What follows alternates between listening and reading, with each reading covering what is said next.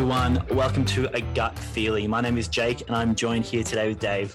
As health coaches and educators, we've helped thousands of clients optimize their life by healing their gut. Our aim with this podcast is to provide you with some of those tools. Now, before we get into it, don't forget to check out the show notes for links to our social media profiles. And if you like what we've got to say, go with your gut and give this podcast a follow. Now let's get into today's show.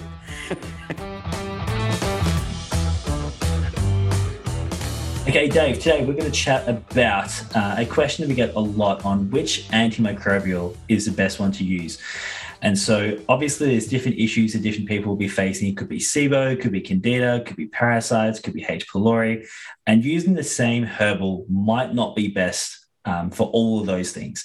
So maybe it's best to actually target something or tailor a herbal protocol based on specifically what form of dysbiosis that person is dealing with. So we're going to demystify that a little bit today. We're going to talk about what our favorite options are and our favorite antimicrobials are for each specific issue. And let's jump in. Which one do you want to start with, Dave? I think it's probably really important for the listeners to maybe just comprehend where we're coming from and in terms of like the approach that we like to use as well. Yep. So when we use antimicrobials, we're not just looking at obviously their ability to break down the bacteria cell, because obviously that's really important, but also what are the other multifaceted benefits that you're actually getting from that compound as well? Yeah. I think that's really important to understand. Yeah. And also if you did something like a stool test, because obviously, you know, when you use like private labs and independent labs, they do like a sensitivity testing. Okay. And so they sit there and they test what antibiotics are going to work against that particular bacteria strain or yeast and candida, whatever that might be. And they also test what antimicrobials, which is obviously herbal based, are also going to work against those bacteria strains as well. And, you know, I think it's important for people to understand is that from my experience, and I'm sure it's the same with you, is that yes, like antibiotics can work against particular strains. I'm not taking away from that. And they might test maybe anywhere up to about 10 different antibiotics. I know obviously they're going to test antifungals like nystatin and these things as well. But most people's bacterial issues are very multi-layer. Okay. And so what I mean by that, they don't just have candida and yeast, okay, but they're also going to have negative gram bacteria and they might have a parasite with that. So you generally got to use something that's going to cover all these bases. And the antibiotic might be very good for that particular negative gram bacteria strain, but then it just doesn't work against this particular candida or yeast strain. And then it might be something else that's going to work against the yeast and candida strain. So then you've got to use some antifungal or some other medication. And then you end up using like a whole heap of different antibiotics and antifungals. And there's going to be a lot more collateral damage with that. And it tends to be a little bit more black and white as well. And what I mean by that, either the antibiotics are either going to work or they're not. Yeah. At least with like antimicrobials, they might have 20% effectiveness or 40% or 60% or 80% or whatever that might be. But it doesn't mean they don't work against it. They work to some degree and there might be something that's just a little bit more effective. Yeah, that's a good point because ultimately if someone's using an antibiotic, it's a particular one specific compound in that antibiotic which is working against that bacteria. But if someone's taking H-garlic or they're taking berberine or they're taking whatever herbal antimicrobial is, there could be up to a dozen different antimicrobial compounds within that one ingredient. So even if one of those compounds maybe is not as effective against one organism, there might be something else in there which is effective against that organism, which is partly why people would say that a lot of these compounds are so hard for bacteria and for yeast to develop like a resistance against, isn't it? Yeah, and that's the thing, like antibiotic resistance, I always say this, and I know you're the same, antibiotic resistance is one of the biggest problems facing the medical industry currently. And obviously, you know, a big factor behind that is biofilm. Okay, so if you can actually use an antimicrobial that also is effective against biofilm, well, you're covering a lot more bases. And so the biofilm, for people who don't know, I mean, we have talked about this previously, the biofilm is like a protective mucilage and it's like an adaptation process for the bacteria because the bacteria get together in these tribes and it forms this biofilm and it's made up of like GAL3 and proteins and ions and fluids and heavy metals like lead and mercury and cadmium and iron. And what antibiotics are not very effective at doing, they might be effective at actually breaking down newly formed biofilm, but they're not very good at breaking down, you know, established biofilm. Yeah. And most of the time, what we're dealing with, people have very established biofilm. So it's very, very hard to break that down. But some of these antimicrobials that we're probably going to talk about, they can be effective against that biofilm. So they can actually start to penetrate through that biofilm. Now, I'm not saying they're the most effective, okay, but at least they're making some inroads into that. And then the issue with antibiotics is that a lot of the bacteria strains are adapting to it. So you're dealing with antibiotic resistance, and especially negative gram bacteria. And I'm sure you agree with me on this, Jake. Negative gram bacteria is just a growing problem. And we actually see a lot of the health issues that are associated with LPS, like lipopolysaccharides. I mean, that's just growing. And they tend to be antibiotic resistant. That's what people need to understand. So they're just more resilient. They're just more, their cell structure is very resistant to things that are breaking it down, and antibiotics. I'm not saying they're not effective at all, but they're generally not working as well as they once did. That's for sure. Yeah. So there's a few issues there. So not only is there that issue of resistance, which you've just mentioned, but there's also the issue you touched on with biofilm, where the antibiotic actually isn't that effective necessarily at penetrating the biofilm. That's not really the purpose of the way that the antibiotic is designed. It's meant to get sort of free floating organisms or bacteria that's sort of isolated as opposed to this colony. So there's a couple of shortcomings there. And, a lot of the time people probably assume that antibiotics are the most potent option. And they assume, well, if I've got a parasite or I've got, X, Y, Z issue, well, maybe there's more collateral damage, but clearly it's going to be the most effective option to do antibiotic therapy. And unfortunately, that's just not the case. Like you and I are both getting clients who've done triple therapy for, H. pylori. They've done antibiotics for parasites, blastocystis hominis, whatever. And typically they come to us, they've done one course or they've done two courses, and obviously it's not worked. They've retested, they've still got the organism, they've still got the symptoms, and then they're turning to the herbal approach after the antibiotics have failed them. So it's not even the fact that they're more potent and have some of these limitations, but they're actually not even working a lot of the time either. So Dave, I think a good way to picture this is a little bit like a Venn diagram. We've talked about there's, different issues, H. pylori and Candida and SIBO and parasites. And you said that ultimately what we want to do is identify compounds which are going to be effective against multiple different issues. And so the way I would look at it is, if you imagine a Venn diagram, if someone's got, say, symptoms of both, say, SIBO and Candida, well, there's going to be some herbal antimicrobials which are going to be really effective against Candida. There's going to be some which are very effective against SIBO, and then there's going to be some which are good against both. And so our job is we want to identify, well, what are the ones that are good against all the issues we think that person's facing, and find that sweet spot. So let's do that. Let's start with SIBO, because that's probably the one that's sort of talked about most. And then we can kind of identify which SIBO antimicrobials would then be effective elsewhere as well. We're going to disagree a little bit, I think, on some of these as well. I think a lot of these we use fairly similar, but I think there's probably going to be a little bit different as well. So it'll be fun to sort of see where we differ as we go along.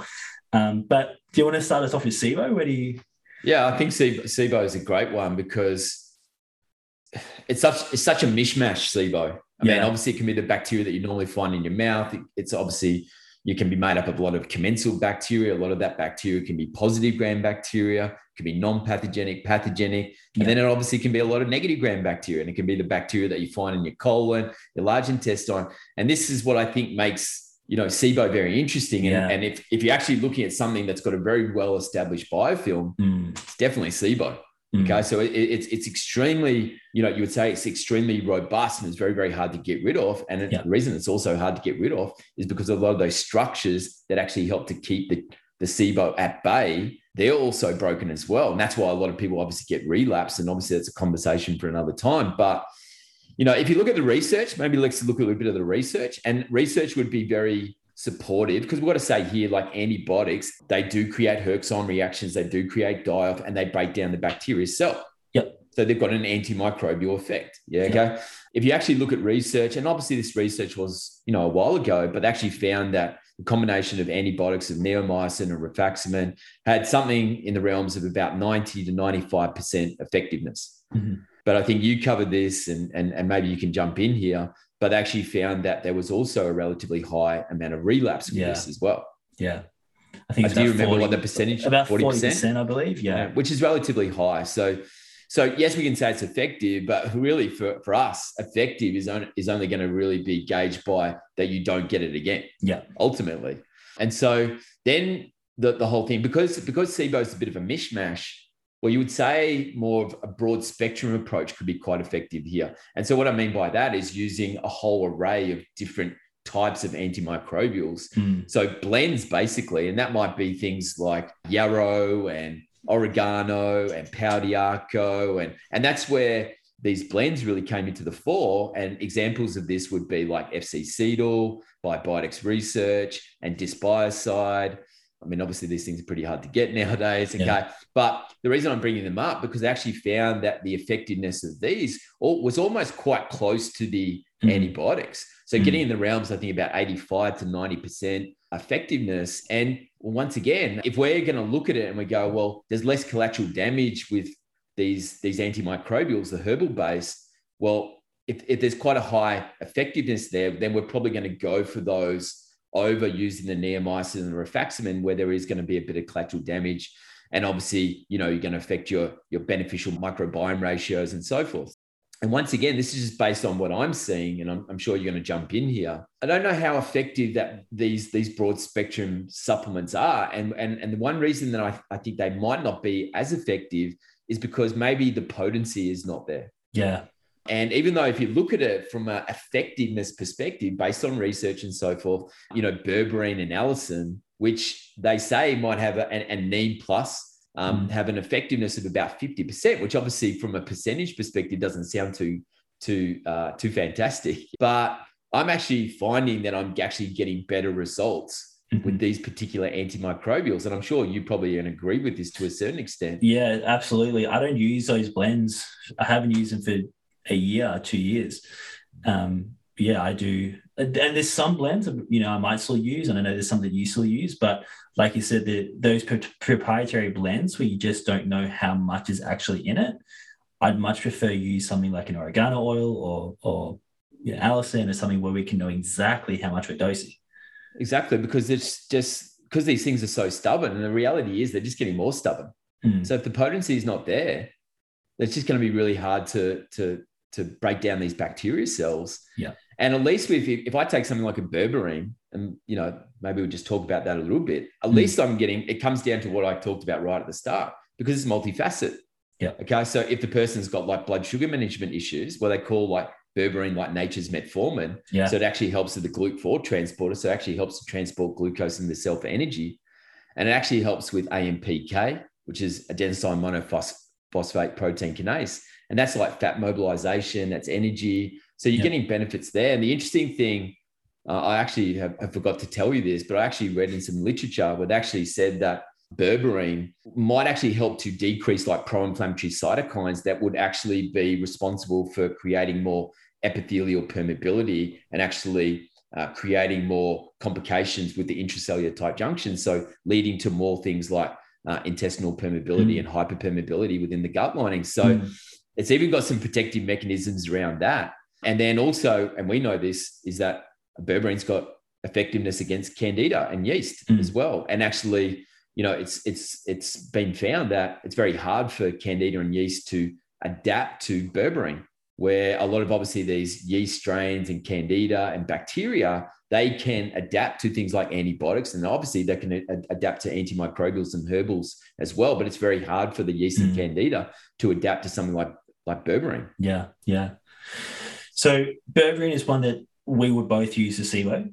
It is very broad spectrum, like you just said, and so it is going to be effective against yeast as well. So it's one, and even parasites, but we'll talk about that anyway, but it's one that you can effectively use it against just about anything. And if someone does have any metabolic issues or blood sugar issues, it just makes sense as well.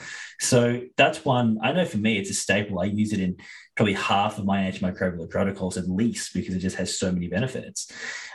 You also mentioned oregano oil, and you mentioned but I guess sorry to interrupt, mate, but I guess one of the points that I was sort of bringing up, but it sort of doesn't necessarily stack up according to the research. Yeah. Well, I think there's probably a little bit more. I think Pimentel maybe has released some stuff in the last couple of years using, I believe he uses berberine, oregano. and obviously allicin for particular types of SIBO. But I think there might be a little bit more research coming out on it. But like you said, it typically was those blends which seemed to perform better, wasn't it? Yeah, well, based on the research, but I've definitely, changed my, the technique that I use for something like SIBO, because I just am just generally finding like berberine. The other one is allicin, which is aged garlic, and really you need quite high strength. I mean, it's called Alisur, and that's like Alamed. Like, so it's got to be a really good quality. And so Alisur is a patented form of allicin being the active compound in aged garlic. Correct. Yeah. And it's really like, obviously that is a lot more potent. Yeah. Okay. And once again, it's why allicin is so good, because it just tackles so many realms. Like actually, and I'm sure you probably know this, but there's evidence to show it's very, very effective against something like H. pylori. So they've actually shown that it helps with like gastric ulcers as well. So there's benefits within the stomach lining. And the other thing is, if you get someone who's got like, maybe higher cardiovascular risk, cardiovascular issues with like and we've obviously talked about this in another podcast, like issues with like elevation in LDL particles, LDL cholesterol. Once again, doesn't mean these things are the devil. Okay. Fasting triglycerides. Okay. So people with metabolic syndrome, these types of things. Well, allicin would be one of my go-tos for that. Yeah. Okay. Because it's so good for lowering LDL particles and fasting triglycerides. It's actually amazing for that. It's actually really well documented. Yeah. And also from my experience, okay, it's highly effective against SIBO. And I think there's even some benefits there around even some like candida and yeast as well. Yeah. So, but once again, we're just getting into something that, yes, we can use against the SIBO, but it's also going to cover some other bases as well. Yeah. And I think it's just that, I think the big thing that we want to get across in this podcast is just multifaceted. Like, why would I go for something that's just like the only thing the antibiotics are going to do is break down the bacteria cell? They're probably not going to penetrate through the biofilm. Yeah. Okay. They'll break down the bacteria cell. That's it. Okay. And there's going to be some collateral damage. They're going to break down some of my beneficial flora, which you're going to have to try to reestablish that anyway. Yeah. And I think something that isn't really thought about maybe is the fact, like, because you've just said there, both allicin and berberine, and we'll talk about oregano oil next, but each of those are very effective against yeast and candida as well. And I know there was one study that showed about 26% of people with SIBO also had SIFO, had some form of fungal overgrowth as well. And so even though maybe some of these studies on SIBO are saying, well, berberine by itself or oregano oil by itself may not be as effective as antibiotics, or may not be as effective as some other interventions, I think we can't shortchange the fact that they're still having this broad spectrum action and could be also rebalancing other aspects that maybe we're sort of overlooking as well. Like you said, it's not just going to be SIBO, but the same thing that allows someone to have a bacterial overgrowth is the same thing that's going to allow any other opportunistic organism to grow as well. So, of course, there's likely to be candida issues or fungal issues or parasite issues or other things as well.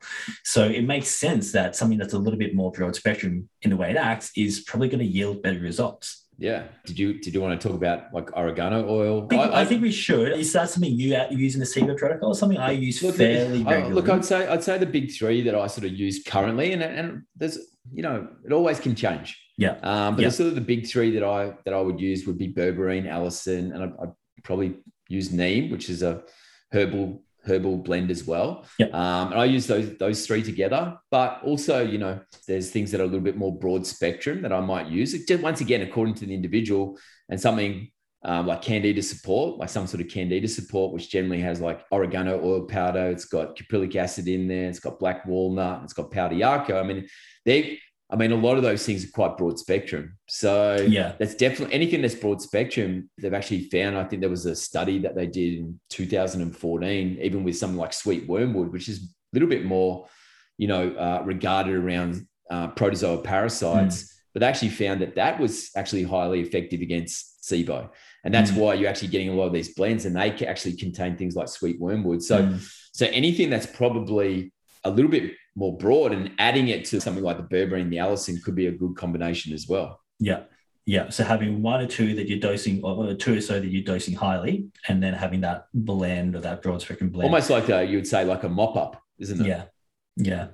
So I tend to use something very similar. So I tend to use the berberine The allicin I tend to use more if someone's constipated. So if I suspect more methane or M. smithii, then I'll use the allicin. If someone's more like diarrhea based, I tend not to use it as much unless I suspect yeast.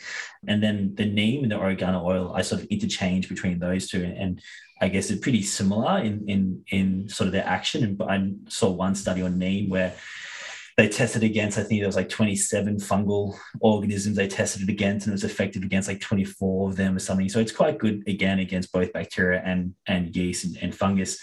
What I do like about the oregano oils, I believe it's got some biofilm properties to it as well, anti-biofilm properties, which I'm not sure if the other ones do. But obviously, and like oregano oil is an interesting one, isn't it? Because like I'm not taking away from, obviously there's a lot of studies to support how effective it is, and it's very broad spectrum. So there's no doubt that it can work against even like parasites, like protozoan parasites, like Blastocystis hominis and Giardia and Dentamoeba fragilis. I'm not taking away from that. And even like SIFO, it's actually been very documented in terms of how effective it can be with that. So obviously small intestinal fungal overgrowth, and even things like SIBO. So it is very broad. The thing that I've actually found, like dealing with a lot of sensitivity testing, is it seems to be one of those antimicrobials that bacteria can build up a resistance to. And I don't necessarily see that with a lot of the other antimicrobials, but I do tend to see that a little bit more frequently with something like oregano oil. So it's something to just bear in mind, that it does tend to be one of the more herbal-based ones that bacteria can build up a resistance to. That's just from my findings. I'm not, I don't have research papers necessarily to back that up, but because of that, it would be one of those ones that I just don't use all the time, because I do tend to find there's some other ones that give you a little bit more bang for your buck. Yeah, I think that's fair. I probably use it more if I suspect SIBO and I question whether maybe there could be parasites there as well. Same deal as you, I have noticed that a lot of the time it is coming up relatively low on the sensitivity testing, and especially clients who have used it in the past, I tend to see it come up low, like what you've just said there.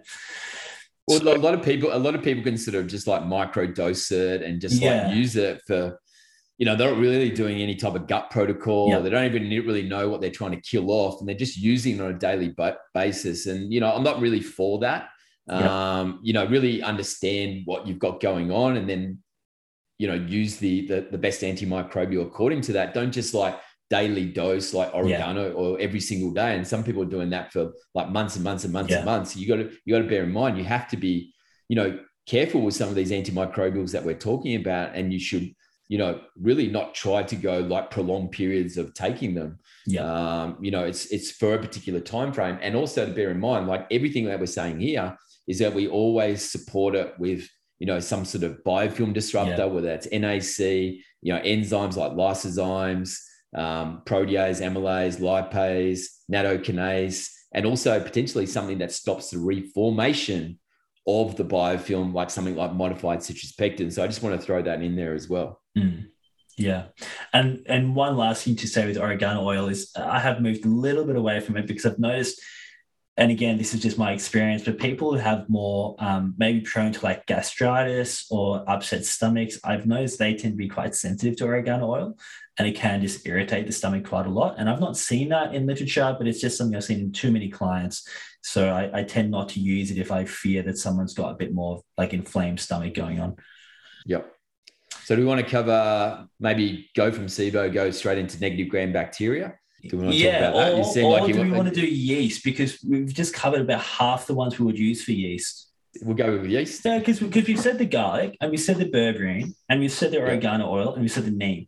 Now, I know for me at least, there's only a couple more I would add onto that list. So like one of the other ones I would use, and I got this off you, I know you're big on it, would be colloidal silver. So do you want to tell us about silver? Yeah, I think colloidal silver is like, it almost put like a few antimicrobials into almost like their own category, and colloidal silver is one of them. And what I would call this category is like safeguard. Yeah. And colloidal silver is in there. Like it just works in so many different ways. I think the big thing with colloidal silver that I love is that it enters the DNA of the bacteria. And I know this is going to sound a bit confusing, but bear with me here. So it enters the DNA of the bacteria, and it actually stops a thing called cellular replication. Now, what the hell does that mean? Well, it actually stops the bacteria from proliferating.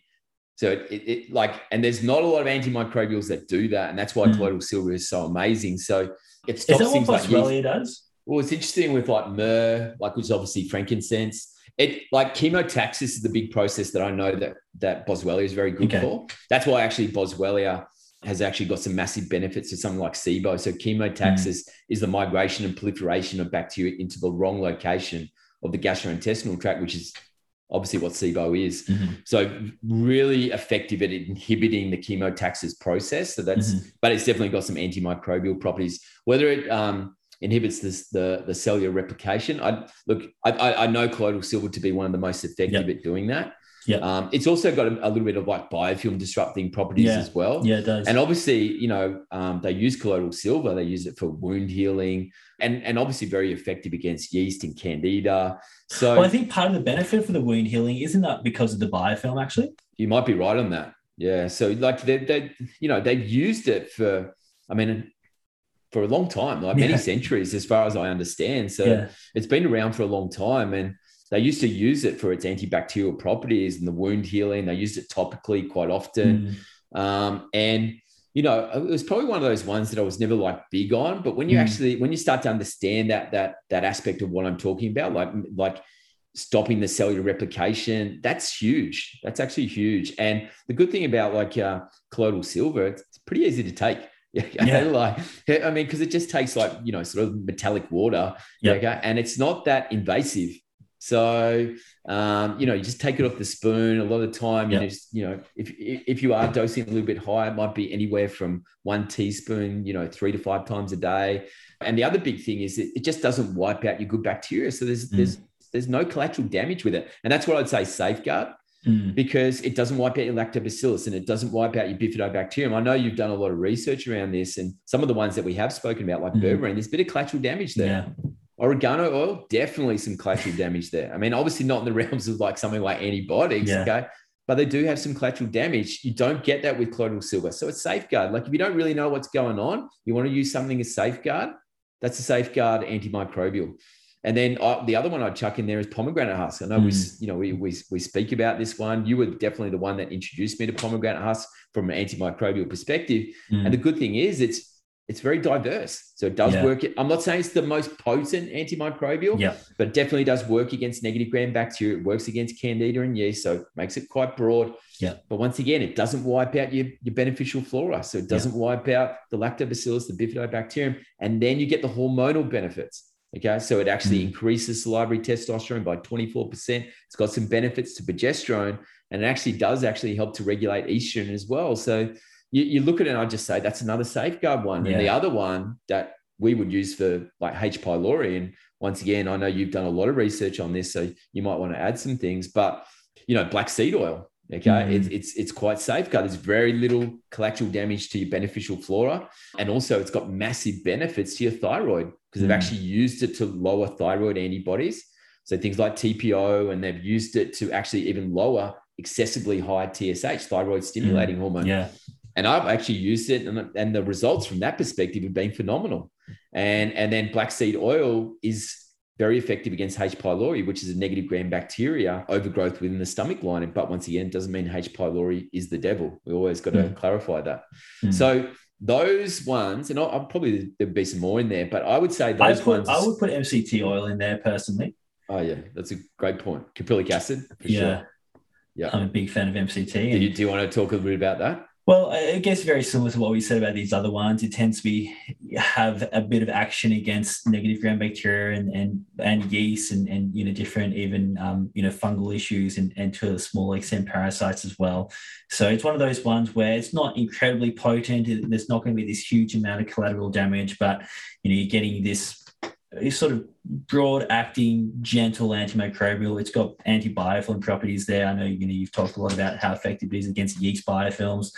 So it's just sort of multifaceted, and again, not doing a whole lot of damage. Well, the interesting thing they've found with yeast cells with caprylic acid, and I would say for a lot of yeasts that if you do sensitivity testing, caprylic acid always comes out as one of the highest sensitivity from my experience. But they actually found with the yeast cell that you've got what they call the chidium membrane. And what the caprylic acid does is puncture holes in the chidium membrane. And so then the fluid from the yeast cell leaks out. from the cytoplasm, and then that allows you to sort of like mop up the fluid coming out of the yeast cells. So that's essentially how it works against something like candida and yeast. But yes, like being a saturated fat, so you can use MCT oil, you can use like coconut oil, okay, because it's got the caprylic acid, which is antifungal, but it's also punctures holes in biofilm as well. So yeah, I'm with you. I think caprylic acid does definitely fall into that category where there's not a lot of collateral damage. It's got all these other benefits. So yeah, I think that's a good one as well. And they're ones, like I know for me, I use these a lot if people have done like excessive amounts of antibiotics. Someone I spoke to just before, he's done over 100 courses of antibiotics. Maybe they do a stool test and you can see lactobacillus is low, bifidobacterium is low, Akkermansia is low. And in that instance, even if they've got symptoms of SIBO, or even if they've got symptoms of yeast or candida, it's probably not the best idea to use an oregano and use a berberine and use some of these real potent antimicrobials, the GAC, we've not talked about yet. But that's an example where maybe you do just want to use a pomegranate husk, or you do want to use MCT or black seed, or if they've got Hashimoto's as well. So you don't always need to go for the most aggressive option for that thing that person's got. You need to use a little bit of logic there as well. Yeah, for sure. Yeah, that's the sort of category that I would say is like the safeguard ones. And then you're not going to disturb your beneficial flora, and also you're going to get all these positive effects that we're talking about. And once again, if you don't have a lot of information, you're always going to be better to go for that safeguard approach. It's really important to understand that. Yeah.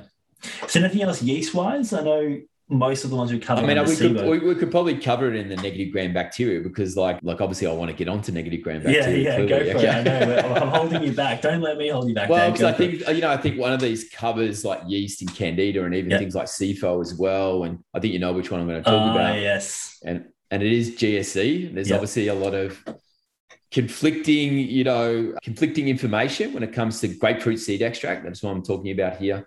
And obviously, it's not generally the favorite of like naturopaths and functional medicine doctors. And once again, it's just my opinion. Yeah. And I'm sure Jake will share his opinion. I don't necessarily go down the same realms as them. I think it's highly effective. If you're talking about sensitivity testing, I've never seen any antimicrobial, even when I've used it with clients, and it still comes out as the highest sensitivity, even if you've used it frequently. So, they've done a lot of testing with grapefruit seed extract, obviously around in the medical realms with things like UTIs, so urinary tract infections. So it is used to actually help with those things. And obviously one of the major culprits behind that is proteobacteria and negative gram bacteria. So highly effective for that. But they've actually, even in research, they actually found that grapefruit seed extract was effective against skin issues like eczema. Now, obviously that's because of the impact. Is that done topically? Well, that's a good question, actually. Maybe it might be effective topically. I've never used it topically, but I wouldn't at all be surprised, because I mean, I use colloidal silver topically. Yeah, like if you obviously if you dilute it in a little bit of water, I could definitely see how it would work topically as well. I mean, I know with infants, like I've used, on the base of their feet, and you actually dilute it in a little bit of water. Okay. You can do that with oregano oil. Yeah, that's interesting. Like, the dilution and then actually using it topically. I mean, I guess that could be a possibility, but, obviously I guess where a lot of the negative aspects, and I know that you've talked about this, is really to do with the quality of the grapefruit seed extract. And isn't it to do with like benzithronium, or, some chemical compounds. I think that's it. Yeah. Okay. And triclosan or something like that. These chemical compounds are the ones where there can be some safety issues. But that's once again to do with the quality of the grapefruit seed extract. Okay. It doesn't, like, if we get a good quality grapefruit seed extract, then you're not going to face the types of complications. And they actually found that grapefruit seed extract is effective against anywhere up to 700 to 800 different bacteria strains. I mean, that makes it basically, it's like nature's antibiotic, and effective against Candida albicans strains. Okay. So that means it's effective against yeast. So it's very diverse. And, the one thing is there's a bit of collateral damage there. So it can definitely wipe out your lactobacillus. And you actually found from a scale perspective, out of all the herbal based ones, it can have a little bit more collateral damage. Yeah. So it can wipe out your lactobacillus and your bifidobacterium. But if we're going to go, if the person doesn't really have a lot of issues around that, and you want to go for something that's got some serious bang for your buck, I just don't think you can go past grapefruit seed extract there. As long as it's good quality, that's what it comes down to. Yeah. Yeah, I don't think I've got anything else to add there, really. I mean, like you said, it's something you need to be aware of. It is super potent, but it's not like we're using it with people and then doing stool tests and everything's coming back, undetectable. Like there's no lacto, there's no bifido, there's no acamant. Like that's not happening. So obviously, it is something that people are a little bit cautious with using. But from what we've seen anecdotally in clients, yeah, you want to be cautious, but sometimes it does have utility. Sometimes you do need something which is really potent. Yeah, and the other one would be uva ursi. They call it bearberry, and the thing I like about uva ursi, it's got some other benefits. And once again, I'm always going to look at that multifaceted aspect. And they're actually shown once again they've used it for helping people with urinary tract infections. So it definitely. I think they've actually recorded it helping with bacteria in the urine directly. But it's very also like you actually look at a lot of like heavy metal support supplements and they tend to have like uva ursi in there. Yeah. So it's got some benefits for heavy metal clearance as well. That could be relevant. But it's also got some anti-cancer properties. So they've actually found it can be, potentially supportive around things like breast cancer. And I'm not saying it cures these things, but they've done some research around it. Colon cancer and prostate cancer as well. And I would say it's one that I do tend to find it comes out pretty high in the sensitivity, mainly for negative gram bacteria. And I wouldn't say it's necessarily one of those ones that is highly effective against like candida and yeast from my experience. I'm not saying it's not at all, but from my experience, it tends to be a little bit more dominant around negative gram bacteria. Have you noticed, just you made me think about it when you're talking about the other benefits of uva ursi, with GSE, I've used that with clients before and they've noticed a significant change in energy when they're taking it. And I've assumed that that's probably due to the antioxidant component of the GSE. Have you noticed that with people? Is that something you know about? I've definitely seen like a vast improvement in it's almost like a light bulb goes off in their head. I mean, I think whether that's coming about from what you're talking about there with the antioxidant properties and so forth, or whether it's that they're obviously making inroads into the Well, that's what I would assume. What I've even noticed is because I often rotate it because it is so potent. I know you do the same. And I've noticed with clients on weeks when they're using it, not everyone, but some clients on weeks when they're using it, they've noticed their energy's higher, mental clarity's higher, and weeks where they're not using it and they're using something else, they're not feeling that same clarity. So I just wondered if that was something you'd seen at all. Yeah, I mean, look, you can definitely notice an improvement in energy with antimicrobials, because you obviously are getting rid of the bacterial problems. And of course, they're going to, initially there's going to probably be a bit of a decrease in their energy systems. I'm not taking away from that. But then over time, there's going to be a vast improvement in energy capacity and things like ATP, that's for sure.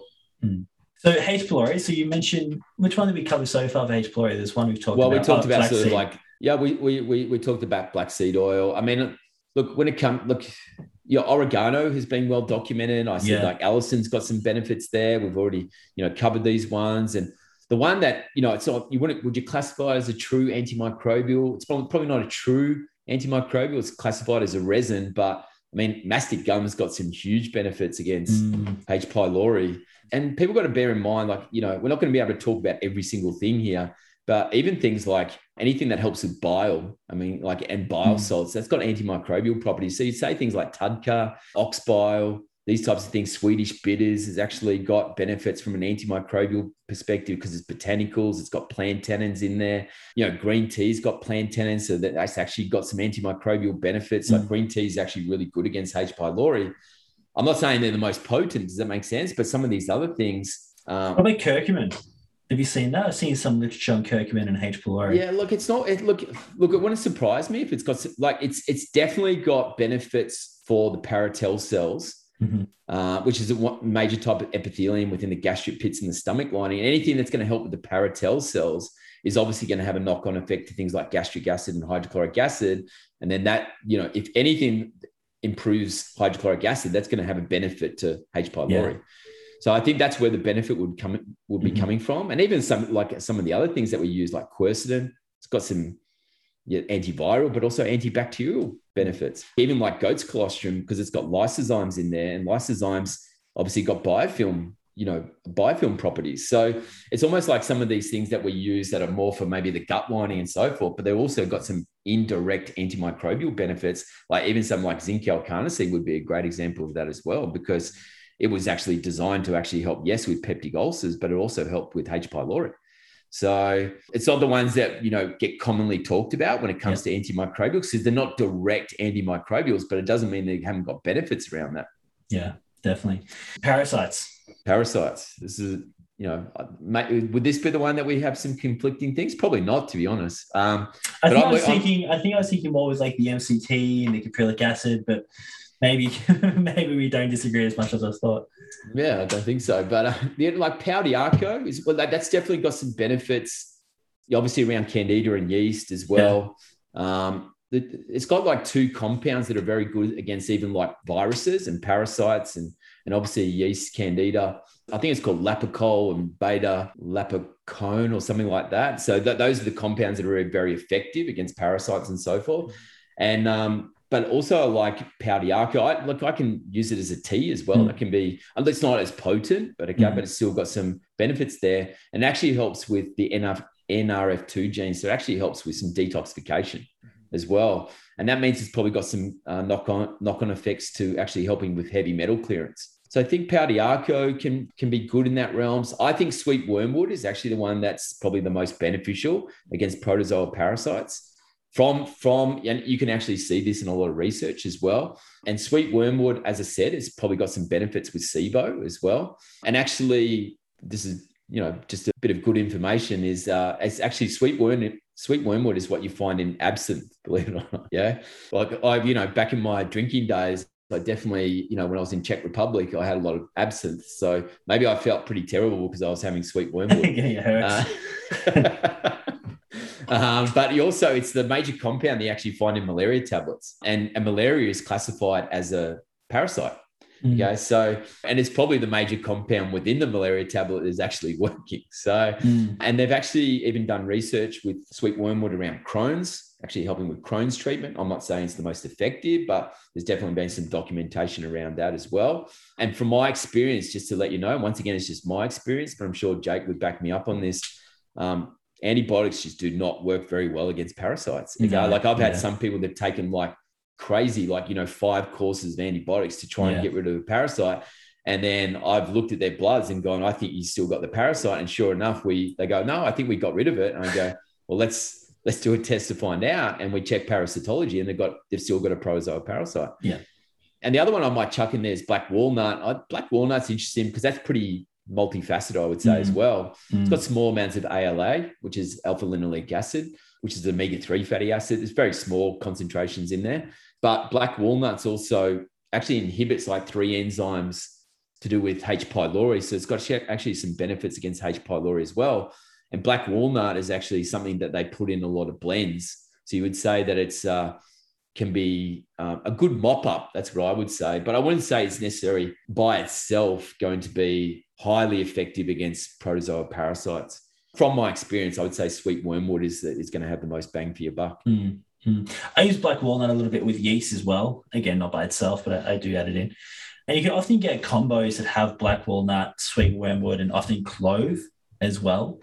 And that's clove's very potent. And obviously they use, there's lots of antimicrobials that we haven't talked about. I mean, clove can be very effective in the mouth. Even ginger is good for bacteria that causes like gum inflammation and so forth. I mean, there's definitely a lot more that we haven't talked about. I swear by clove, I never really thought twice about it. I've never used it with anyone. I remember you had talked to me about it a few times, and I got this real bad wisdom tooth infection. Like I was meant to get my wisdom teeth out, just didn't. And then I used clove, and it was like a full-blown infection. I couldn't like swallow, couldn't do anything. And within I reckon within 2 days, my infection was gone just from using clove oil. Yeah, I mean, it is highly potent. I mean, there can be a bit of collateral damage there, that's for sure. And also bear in mind, they actually use clove to actually help with teething. Yeah, with toddlers. So you can actually use it as a pretty powerful like numbing agent as well. Just make your whole mouth go numb, exactly. Yeah. But yeah, so that can be a good combo. And then Mimosa pudica, I know that's probably one that you're not massive on. Well, it's just that, like, look, probably you can elaborate on it a little bit more, and you're the one that has actually talked about it with me a little bit more recently. So it's not necessarily one that I'm against. It's just not one that I necessarily use. So maybe you just want to touch on it briefly, just so people know it what acts a little bit differently. Hey, like it acts a bit more, almost like a binder in a sense. Like the idea is it's actually helping eliminate as opposed to kill off, but it's actually like sticking to parasites and to eggs and helping sort of physically remove them in that sort of manner. So it's one that I often like adding that in combination with a black walnut and a sweet wormwood, maybe an oregano oil or berberine. So it's not really doing like the legwork of killing things off per se, but it's doing more. And there's some other benefits there around the gut lining. It's not like causing the same kind of collateral damage as things like GAC and oregano oil. So there's a few other benefits to it, but it is one that I haven't seen a whole stack of literature on it, but I've just sort of seen a lot of more old school functional medicine doctors and naturopaths swear by it. And I've started to see some pretty good results with it so far. Yeah, look, I'll definitely start doing some research on it and see if it might be a good antimicrobial to add to the list, mate. And berberine, how do you use? Is that something you use in a parasite protocol, or you're not so big on it there? Look, I haven't seen a lot of documentation or research. It's not to say that it's not effective, but I haven't necessarily seen a lot of research to say how effective it is against like protozoal parasites. But once again, that doesn't necessarily. I've seen some good stuff with Giardia. I haven't seen with Blasto per se, but with Giardia, there's some really compelling stuff using it. Yeah, it's not to say that it's not effective, because obviously with a lot of these antimicrobials, we're learning more and more all the day, like every single day. So, and in the future, we might find that yes, berberine is something that's highly effective against protozoa parasites. And I'm like people just need to understand that I'm willing to accept that, my approach and what we're talking about here. We might do another podcast on this in a year's time, and then we might actually end up talking about a whole heap of different types of antimicrobials, or the same antimicrobials in a different way. Yep, that's a good point. I know that's happened so far. There's some, even some we've talked about today, where we're using them now for things that maybe we didn't used to use them for. Maybe we used to use them for candida, now we use them for both candida and bacteria or whatever. So like you said, there's more literature that comes out in this, there's more experience that people have with patients and clients, and then we adapt. So this is the berberine was a great example of that, because we thought that it wasn't one of the most effective things for SIBO.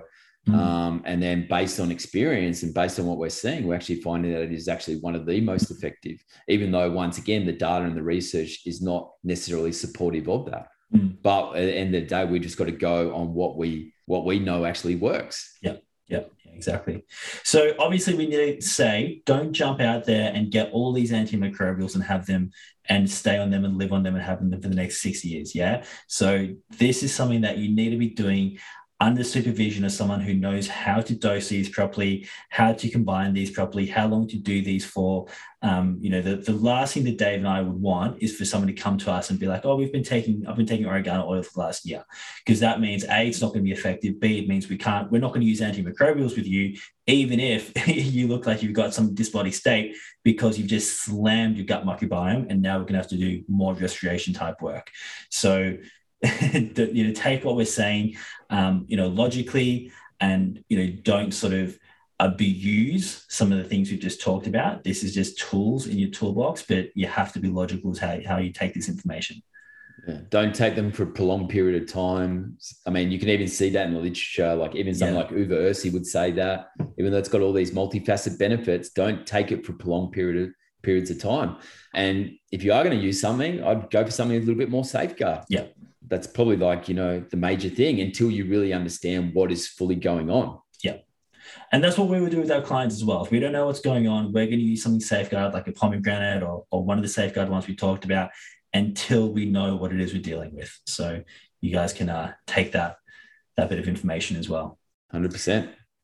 Awesome. Thank you, Dave. We'll see you guys next time and chat to you guys next time. And we might, like you said, we might have a whole new list of antimicrobials for you guys in the future. But for now, hopefully that gives you guys some tools to use going forwards. Thanks, guys. Thanks so much for listening, guys. As always, we hope this podcast was helpful. If you want to continue to connect with us, our social media profiles are linked in the show notes. And don't forget, the contents of this podcast are for educational purposes only. None of the information provided in a gut feeling is intended to treat, diagnose, or give medical advice. So please consult a healthcare professional before making any changes to your lifestyle.